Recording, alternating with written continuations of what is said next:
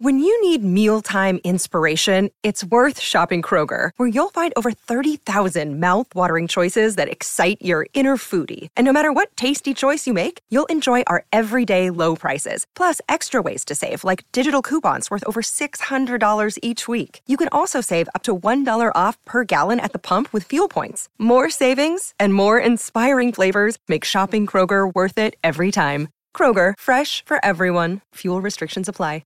Subscribe to the SB Nation NFL show to make sure you don't miss conversations like this one. The Los Angeles Rams, Steven, are visiting the Dallas Cowboys. Cowboys' first game at noon this season, which, as you know, is a great treat for me.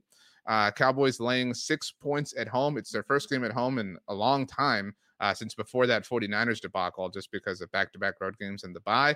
DeMarcus Ware is getting enshrined in the Ring of Honor at halftime, if you're curious.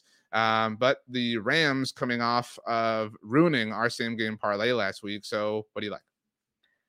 It feels like the Rams are better, or at least like everybody would make you believe the Rams are better than they actually are. Like they're a 3-4 team right now. And I think it's because Matthew Stafford's having this big bounce back year where he looks really, really good. Puka Nacua is one of the coolest storylines in the NFL, and he's been an absolute baller. And now they've got Cooper Kupp back, and they're just generally like a fun team to watch. I've really enjoyed the Rams. I also have Puka Nacua in multiple fantasy leagues, so I'm really rooting for him.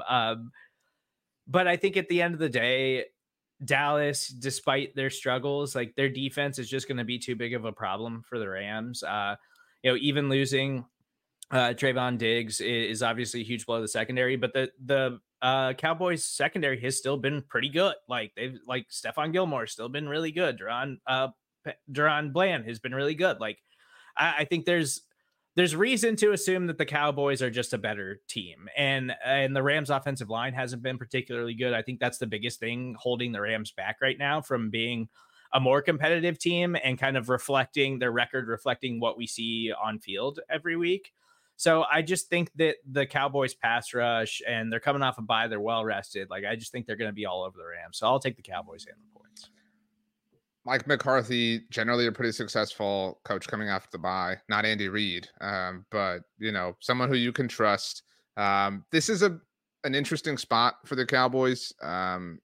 This is, I wouldn't say it's a show us who you are game, but this is a show us you're not who we think you are game. You know what I mean? Don't come out and be flat. Don't come out and not get it done on offense. Get a nice, solid, methodical win. The Cowboys visit Philadelphia next week. So don't get caught looking ahead the way you were with San Francisco, blah, blah, blah. This should be easy. 6 points is a little bit more than I feel comfortable laying.